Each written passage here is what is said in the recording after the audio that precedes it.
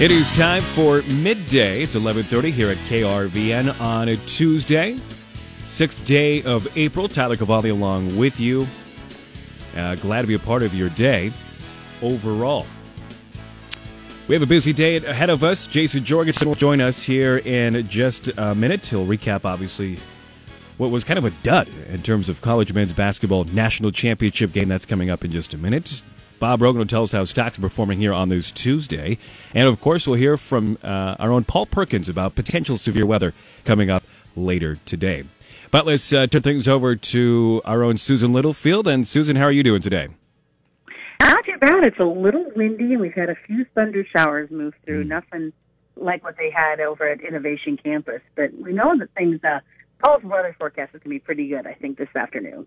That was early this morning. You guys had some of that severe weather. Is that right? Yeah, we did. It went through, but more thunder and wind than anything else. But it sounds like more is headed our way. Well, we'll take the precipitation. That's for sure. So, but what do you have for us coming up on midday? Well, we'll kick it off all here at 12:19. The 93rd Nebraska FFA Convention kicks off this week, and like last year, it will be virtual again this year. We're going to do some celebrating as Bryce Seaskip will be bringing everything in at 12:19 as he speaks with the FFA state president. Then at 12:45, we're going to talk about a topic cattlemen might not want to talk about, and that's flies. We're going to talk about fly treatment to keep your cattle while they're grazing on pasture a lot safer and a lot healthier. And then at 1:17, Alex will speak with Deb Hedden. She's from COZAD. She's today's Women in Agricultural Future. We'll find out how not growing up in agriculture, she's transitioned into that world. So that's the midday from the farm team. Okay, very good. Thank you very much. Enjoy the rest of your day. You too. Thank you. Let's turn things over to Jason Jorgensen and sports and the college men's national championship last night. Not as good as what we saw this past weekend, but you and I discussed we kind of expected that. Yeah, of course, I thought Baylor would probably win a game. I was surprised that all three of the analysts on CBS were all in for Gonzaga. I mean, I respect those guys' opinions. They knew more about basketball than I do, but it's like, have you not looked at Baylor and see what the size of those guys were? They were too big, too strong, too fast, and too good for Gonzaga last night. Dominated early. They set the tone, and Gonzaga could never bounce back. No. So congratulations to the Bears. First national championship ever, right? That's what they say for the men. Right. For the women, right. now you have to keep things equal. I know. They got theirs already. They did a while back, so big win for Baylor. Also would tell you about a new assistant coach for the Nebraska men's basketball program as Coach Fred Hoiberg is shuffling things around and duties around a little bit. So some news there. KU also has named a new AD, so a lot to get to in sports. And we'll hear from UNK football coach Josh Lynn about what the Lopers are up to later on this month with a shared practice and scrimmage with Wayne State. All right, we look forward to it. We'll hear that again at about 12:25. Let's turn things over to Bob Rogan. How are stocks performing? Wobbling between small gains and losses in trading this morning. Also, in its latest forecast, the International Monetary Fund says the rollout of COVID-19 vaccines will accelerate global economic growth. And United Airlines says it will train 5,000 pilots at its academy in this decade. And if they've played a lot of video games, I'm sure we have nothing to worry about. It's time for Regional Ag Weather Update. Paul Perkins back in the studio. And well, Paul, before we get to what happens today and later on tonight, did we break any records yesterday in terms of temps? No, we were just shy of a lot of locations fell short of making it into the upper 80s. A lot of us only had highs yesterday into the low to mid 80s, so not as summer-like as they were anticipating. I'll tell you what, it was still beautiful out. Yes. You know, some of those winds, a little gusty here or there. We could get rid of those winds. Yeah, yesterday wasn't too bad for the winds, but today definitely those winds starting to pick up thanks to a strong area of low pressure moving through, and we're going to see plenty of wind on the backside of the system for tomorrow. Tomorrow looking to be kind of a raw day. Temperatures cooling into the 50s and some strong northwest winds gusting up to 40 to 50 tomorrow. And the main focus later today and into tonight is potential severe weather. And right now we do see that severe weather threat expanded to the north. Earlier it was just over southeast Nebraska, basically to the southeast of Hastings on into eastern Kansas. Now that severe weather potential is along and east of Highway Highway 281 in Nebraska, basically the eastern third of Nebraska from about Neely to Albion, Grand Island, Hastings, and points to the east. And in Kansas, that severe risk, the higher severe risk from about Smith Center and points to the south and east. That's where the Storm Prediction Center is now put that area in a slight risk of severe storms.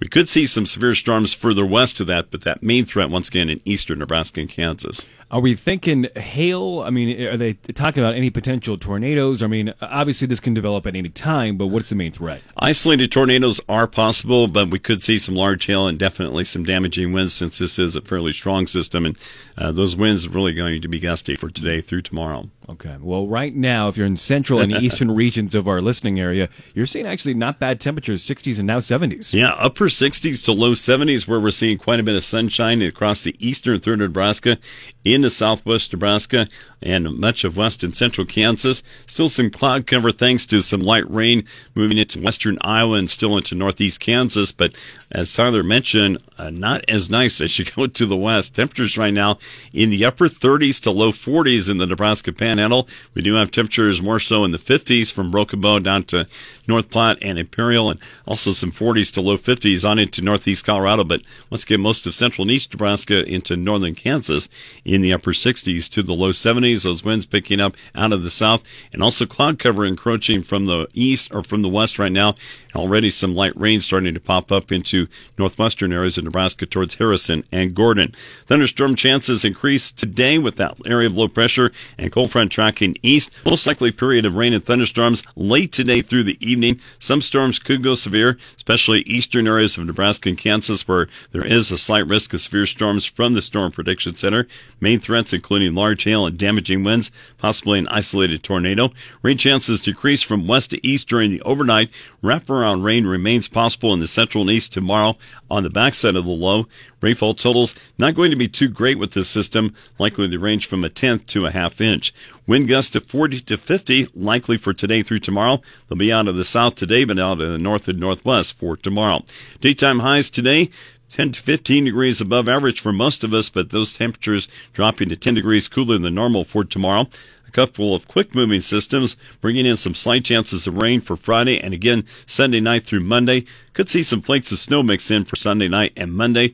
Daytime highs seasonal to slightly warmer than usual for Thursday into Monday. In our long-term forecast, seasonal to slightly cooler than normal temperatures likely for Sunday through April 19th in both Nebraska and Kansas. Nebraska will be mainly dry with below normal rainfall the entire period of Sunday through the 19th. Kansas starts out with slightly above normal rainfall the early half of next week before the Kansas rainfall trends near normal to slightly below normal for late next week through April 19th. Key weather factors influencing the markets include widespread rain forecast for the Midwest and a mixed rainfall across Brazil, a developing storm over the midsection of the U.S., drifting to the east, reaching the western Corn Belt by Thursday. Towards the end of the week, storminess should move into the southern and eastern U.S. 5-day rain totals could reach 1 to 3 inches in the upper Midwest and across parts of the South. The rain may also be accompanied by some severe thunderstorms. Mostly dry weather the next 5 days in Montana and North Dakota, as well as a broad area from California to the southern plains. In the Midwest, periods of moderate rain the next 7 days should increase soil moisture for drier areas. For the northern plains, precipitation continues to bypass the driest areas. Moderate rain is predicted for South Dakota and eastern North Dakota, but not for hard-hit drought areas farther to the west. In western areas of the southern plains, a lack of rain is stressed to developing winter wheat. Brazil's rain pattern is mixed. Central areas forecast to see frequent showers that favor second crop corn. Very little rain continues over South Brazil in a reversal from last week. I don't like hearing the word snow still in that forecast, but I get it. It's still early April. Yeah, it shouldn't be anything to worry about, but yeah, the morning hours probably will be Monday if it's still doing some precipitation and just a minor system, nothing that's going to be too organized as we head towards Sunday into Monday. So just remind everybody what kind of time frame we're looking at for this severe weather if you're Grand Island East, basically. Yeah, mainly late today into this evening as this area of low pressure starts to develop. It's already tapping into some moisture and it's warming up, so it is getting a lot more unstable. And once again, that main severe threat, eastern areas of Nebraska and Kansas, basically from Grand Island and points to the east in Nebraska and from Smith Center and points to the southeast in Kansas. Okay, all right. And for a full weather forecast for tonight and in the future, where can you find that at? Weather page, krvn.com. Thank you. Bryce Duskett on the Rural Radio Network, and today we're joined with the Nebraska FFA State President, Madison Strachey. She hails from the Stewart FFA chapter. And Madison, this is the big week, the 93rd Nebraska FFA State Convention. A lot of prep work and a lot of excitement for this week, right?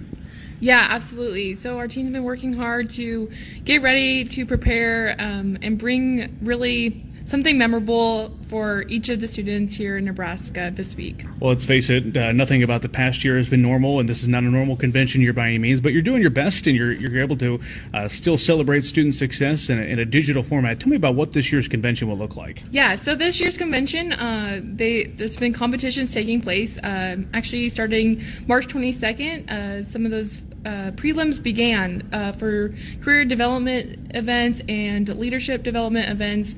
So those are underway, and then here this week we will get to announce those winners, recognize, and find out who will represent Nebraska at the National FFA Convention here in October. And you're getting ready as you and I visit to do your sessions, kind of a live stream of them. Talk about what that'll look like. Not in Pinnacle Bank Arena necessarily, but you are still having those sessions. Yeah, so we are excited to go to a studio and, announce those winners there and recognize sponsors, students. But yeah, we'll be in a studio being presenting results live. So we are excited for that. Like Bryce just said, it'll be virtual. You can connect there on neaged.org. NEAGED is what it stands for. But yeah, you can connect. There's a Zoom link right there, and everyone will be able to watch. Well, still some exciting things to reflect on over the past year and celebrate that student success. Let's look back on your year as Nebraska FFA State President. What's it been like? What have been some of your experiences serving in the middle of a pandemic? Well, there's definitely, I'm not going to sugarcoat it, there's definitely been some challenges and difficulties for sure. We all wanted that in-person convention, but we're handed a different set of cards. So we are just doing the best with what we have. And really this year has just been, taking every opportunity you're given. We each and every one of us learned that we just can't take things for granted. My junior year FFA convention, that was my last in-person convention. So as I reflect back on that, I really wish I didn't take it for granted. And I really, moving forward, there's a lot of life lessons that came out of serving as a state officer through this difficult time. The end of the convention will signal the end of your year serving as state FFA president. You mentioned there's been a lot of challenges over the past year, but what's one of the biggest positive takeaways you'll have walking away from this experience? Absolutely. Definitely just the connections and the lessons that I have been given. Anywhere from being able to meet incredible sponsors or, just even our advisors' life advice that we get to take each and every day we meet with them. Just those things that will always hold a special place in my heart and that I can always utilize for my future career or down the road. So, and I also always will have this little, I shouldn't say but in with FFA, and I won't ever have to leave the organization that I love so much. So I'm extremely excited to continue to work with FFA as the years come, whatever that may look like. Madison Strachey joining us. She is the 2020 and 2021 Nebraska FFA State President. Again, for continued coverage of the Nebraska FFA Convention this week, tune in to neaged.org. I'm Bryce Duskett reporting on the Rural Radio Network.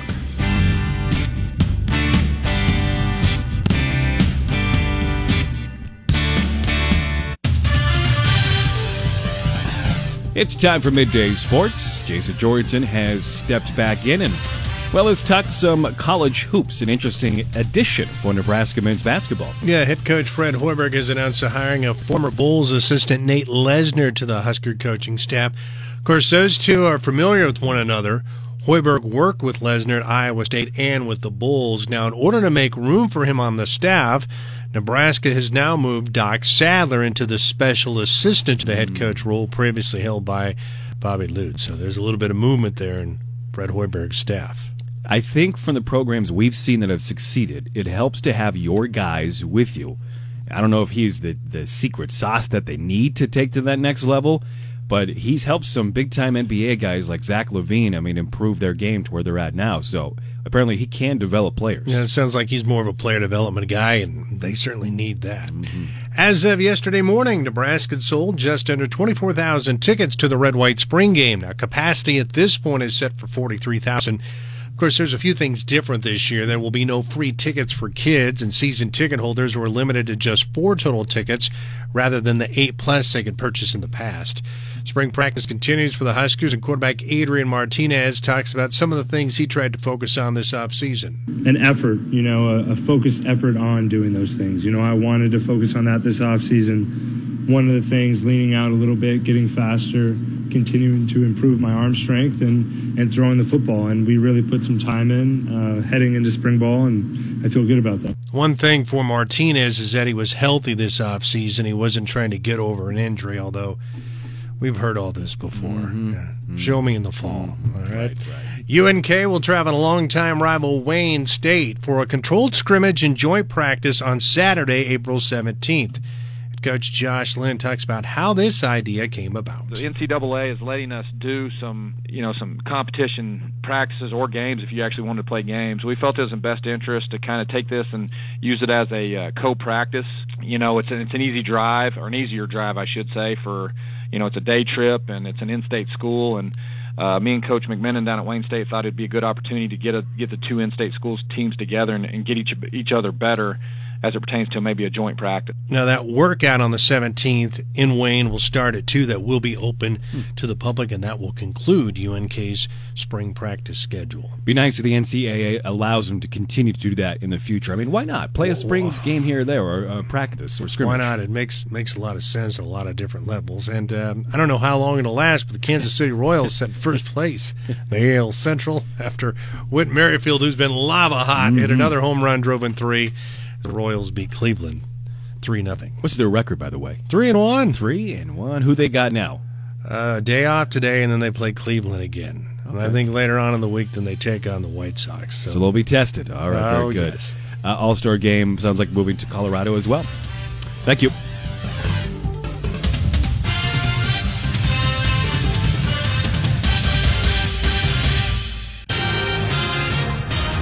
It's time for Midday News. Dave Schroeder has stepped in, and of course, our main topic is COVID and trying to get people vaccinated, or allow people the opportunity to get vaccinated here in Nebraska. Absolutely, but the underlying message is from the state of Nebraska: get vaccinated. But they want to try to make sure we get that message out to all segments of our state. And state health officials are making a concerted effort to reach the state's minority populations, especially among the Hispanic population, which has seen a disproportionate impact. Josie Rodriguez, a DHHS administrator for health disparities and health equities, noted that many frontline workers have been impacted, with Hispanics facing twice the rate of expected infection and more than 2 times greater the risk of death. During the governor's pandemic update yesterday, Rodriguez says her own family has had a personal experience with the virus. We had a scare recently with COVID because it kind of hit home with somebody getting it, and it was very scary to see that. And so I've seen the impacts it's had on our community, so I think it's very important that we share this message and really urge people to get vaccinated. DHHS has been conducting specialized outreach efforts, including Spanish language advertisements, online town halls to encourage vaccination. Rodriguez encouraged members of the Nebraska Hispanic communities who may be hesitant to take the vaccination to ask questions, take part in the town halls, and learn as much as they can before making a decision. There is a drawing this spring that will provide 150 young Nebraskans a chance to purchase a youth lifetime permit at half price. It's an effort to encourage young Nebraskans to participate in hunting and fishing, in the Nebraska Game and Parks Foundation establishing its youth lifetime half-price permit program. The program gives residents ages 15 and younger the opportunity to purchase a lifetime hunt, fish, and other permits and stamps for half price. To register for the Youth Lifetime Half-Price Permit drawing, visit OutdoorNebraska.org. At the Central Nebraska Public Power and Irrigation District meeting on Monday, Irrigation Water Services Manager Scott Dickey reported that the irrigation system will be filling on April 15th in preparation for the upcoming irrigation season. Intentional groundwater recharge was conducted along the Phelps Canal earlier this spring. Civil engineer Tyler Thulin reported that Lake McConaughey's elevation was at 74% of capacity, and inflows have averaged around 925 cubic feet per second, with releases at around 750 cubic feet per second. And that's a check of the latest in news. I'm Dave Schroeder. Before you know it, flies are going to be an issue. Good afternoon. I'm Susan Littlefield on the Rural Radio Network. Probably not the best lunchtime conversation, but one that needs to happen. With another grazing season upon us, cattle producers will be lining out their herd fly approach right about now. Fly resistance to common livestock insecticides is an escalating problem, so producers need to make decisions with that in mind.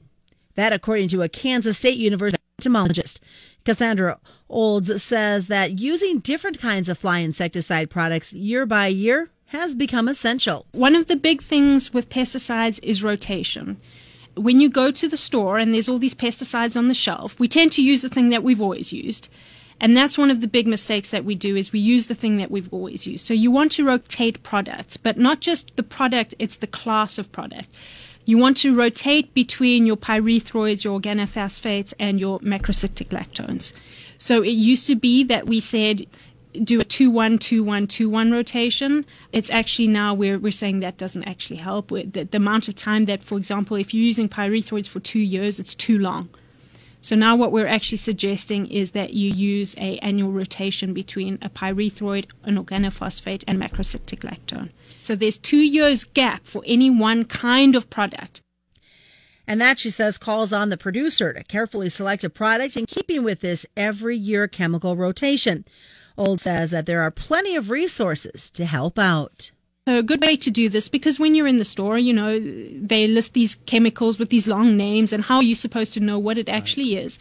So if you just take that long name that's on the bottle and you type it into Google and you say pesticide class, it will give you a number. And so you want to rotate between numbers. So for example, pyrethroids, it's a group 3A. Organophosphates is a group 1B. Macrocyclic lactones is a group 6. So that's the number that you want to focus on, rotating through that group. It doesn't matter if you're using, for example, Ultrabos and Permethrin. Those are both pyrethroids. So make sure you're rotating the group of parasiticide and not the brand of parasiticide. And if the fly pressure remains intense, indicating that resistance is in play, producers need to go to another direction right away. If you get resistance to any of them, stop using them immediately and give at least 2 years before you use it again. So then you could bounce between the other two. But unfortunately, the downside to that is then they're on a biannual rotation instead of being every 3 years. And so making sure that you're making good decisions and trying to limit those negative consequences. Insecticidal ear tags are a fly control method of choice for many grazing cattle managers because of the simplicity. And Cassandra Olds offers this input on insecticide ear tag management, commenting on the durability of the product. Ear tags, we like ear tags for hornfly control. They say that they'll give you delivery of product for up to 5 months. But realistically, I use the example of a Sharpie. When you get a brand new Sharpie out of its pack, it writes really nice and darkly, but the longer you use it, it starts to fade. So think of your tags the same way. Your tags, even though they can last for that amount of period of time, the amount of pesticide that they're delivering is lower. And one of the big selecting factors for resistance is underdosing. What you're doing is you're giving the insect exposure to sublethal doses. So what you're really doing is, on a silver platter, you're handing it resistance. You're saying, here's a little taste of it. It's not enough to kill you, but it's enough for you to develop those genetic resistance traits. So then it should come as no surprise the timing of product administration becomes highly important. Deploy your tags when they're going to be most effective. So with horn flies, we say that your injury level is about 200 flies per animal. don't apply tags before then, because you're using your dark Sharpie time at a time when it's not benefiting you in terms of production. Fewer than 200 flies isn't going to hurt you production-wise. More than 200 flies is. So wait till your flies cross over that limit before you're applying tags, and then also remove them at the end of the season, because you don't want half the chemical being around. And it does come back to that problem with underdosing the insecticide as a main contributor to resistance. Old says, again, putting the emphasis on tag program management.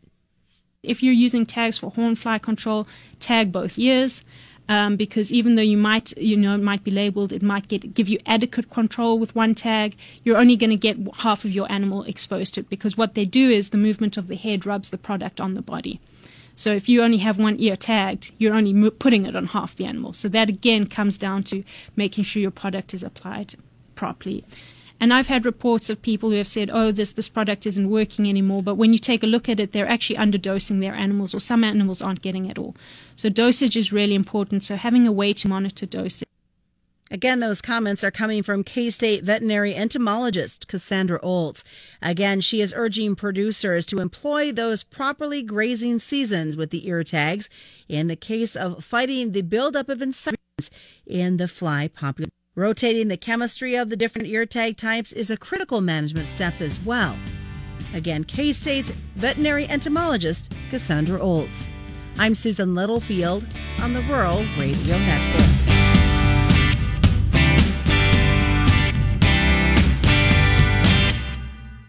Hi, this is Gordon Deal. Wednesday on This Morning, America's First News. The latest on the Derek Chauvin trial, plus the compromised Florida reservoir.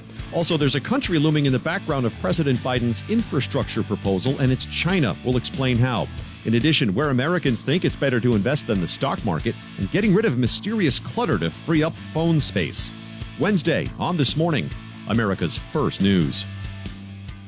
Hey, listen up, rodeo fans across the territory. Turn up 880 Friday evening between 5 and 6 bells for KRVN this evening for the TRU Top 5 Countdown. Monty James here with weekly rodeo news, standings, and shenanigans presented by V-Bar Trailer Sales, Broken Bow, Nebraska. With the Business Report, I'm Bob Brogan. Stocks have been wobbling between small gains and losses in morning trading as investors shift to a more cautious mood a day after the market reached its most recent record high. Technology stocks were the biggest drag in a reversal from a day earlier. The S&P 500 index rose 0.1% and was nearly evenly split between gainers and losers. In its latest forecast, the International Monetary Fund says the rollout of COVID-19 vaccines and vast sums of government aid will accelerate global economic growth to a record high this year in a powerful rebound from the pandemic recession. The 190-country lending agency says it expects the world economy to expand 6% for 2021, up from the 5.5% it had forecast in January. It would be the fastest expansion for the global economy in IMF records dating to 1980. A top official at the European Medicines Agency says there's a causal link between the AstraZeneca coronavirus vaccine and rare cases of blood clots, but he says the benefits of getting the vaccine still outweigh the risks. Marco Cavalieri, head of health threats and vaccine strategy at the EU regulatory agency, told a Rome newspaper that the agency is preparing to make a more definitive statement this week. United Airlines says it will train 5,000 pilots at its own academy in this decade, and it hopes that half of them will be women or people of color. United says it is now taking applications for the academy in Arizona, including from people who have no flying experience.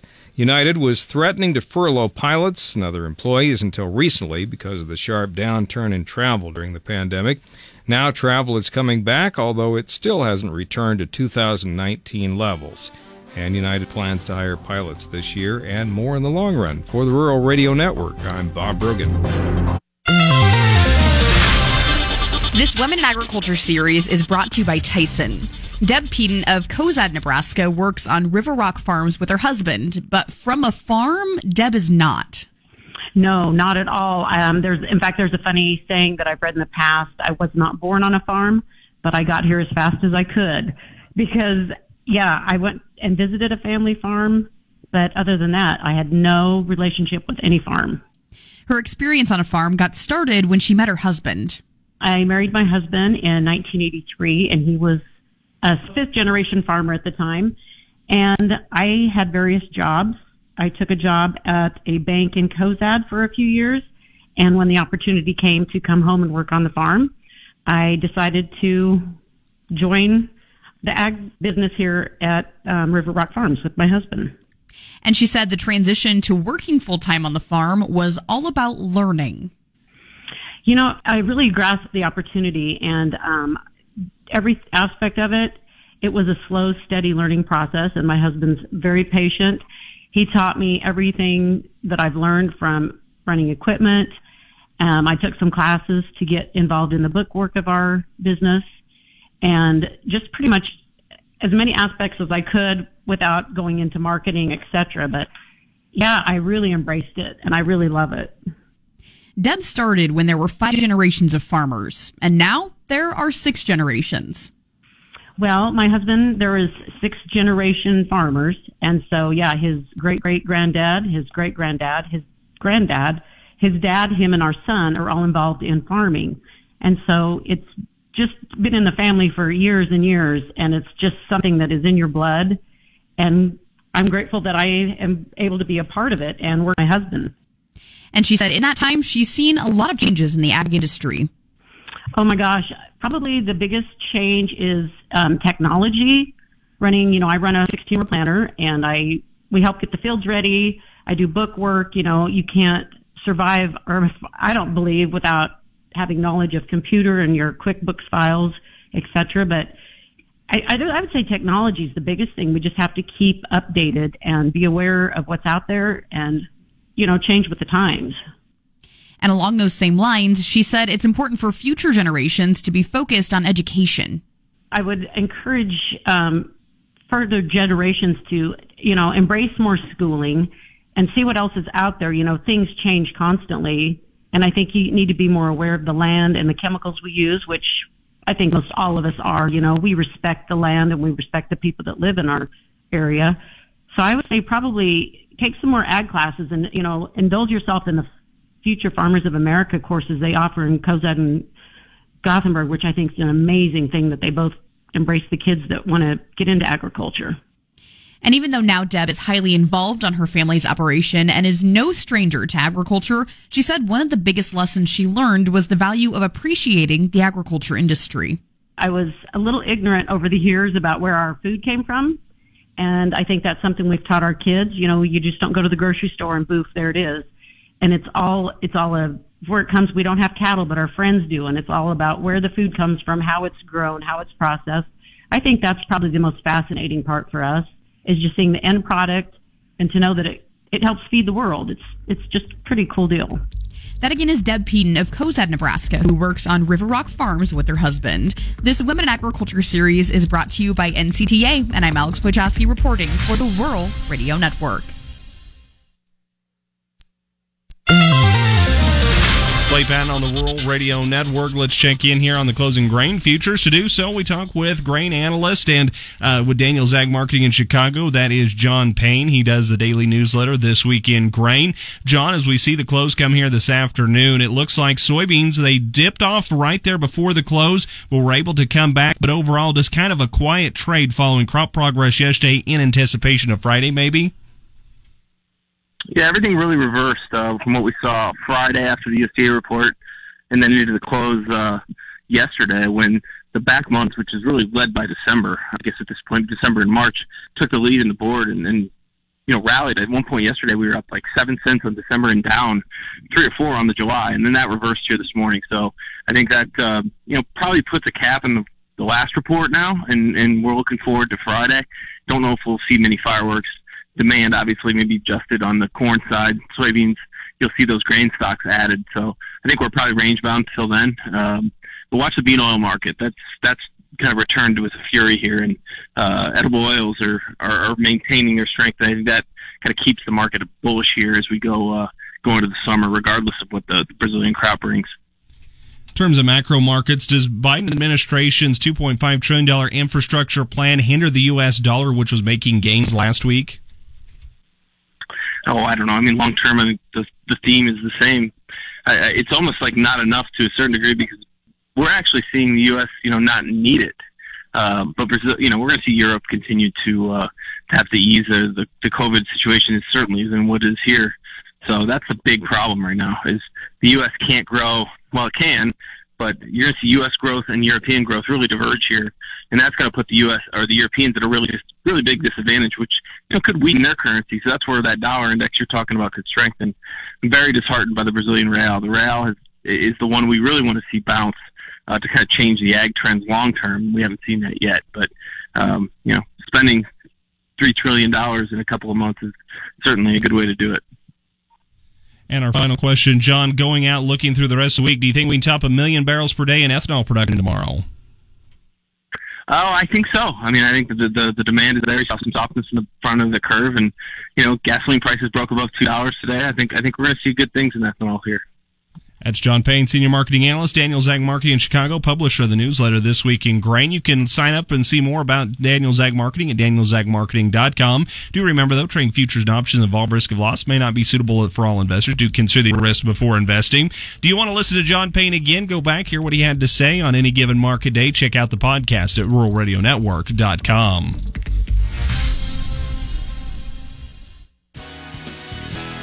Thank you very much, Clay. That'll wrap up this Tuesday edition of Midday. You can listen to the Midday podcast sponsored by Devaney Motors at krvn.com or wherever podcasts are available.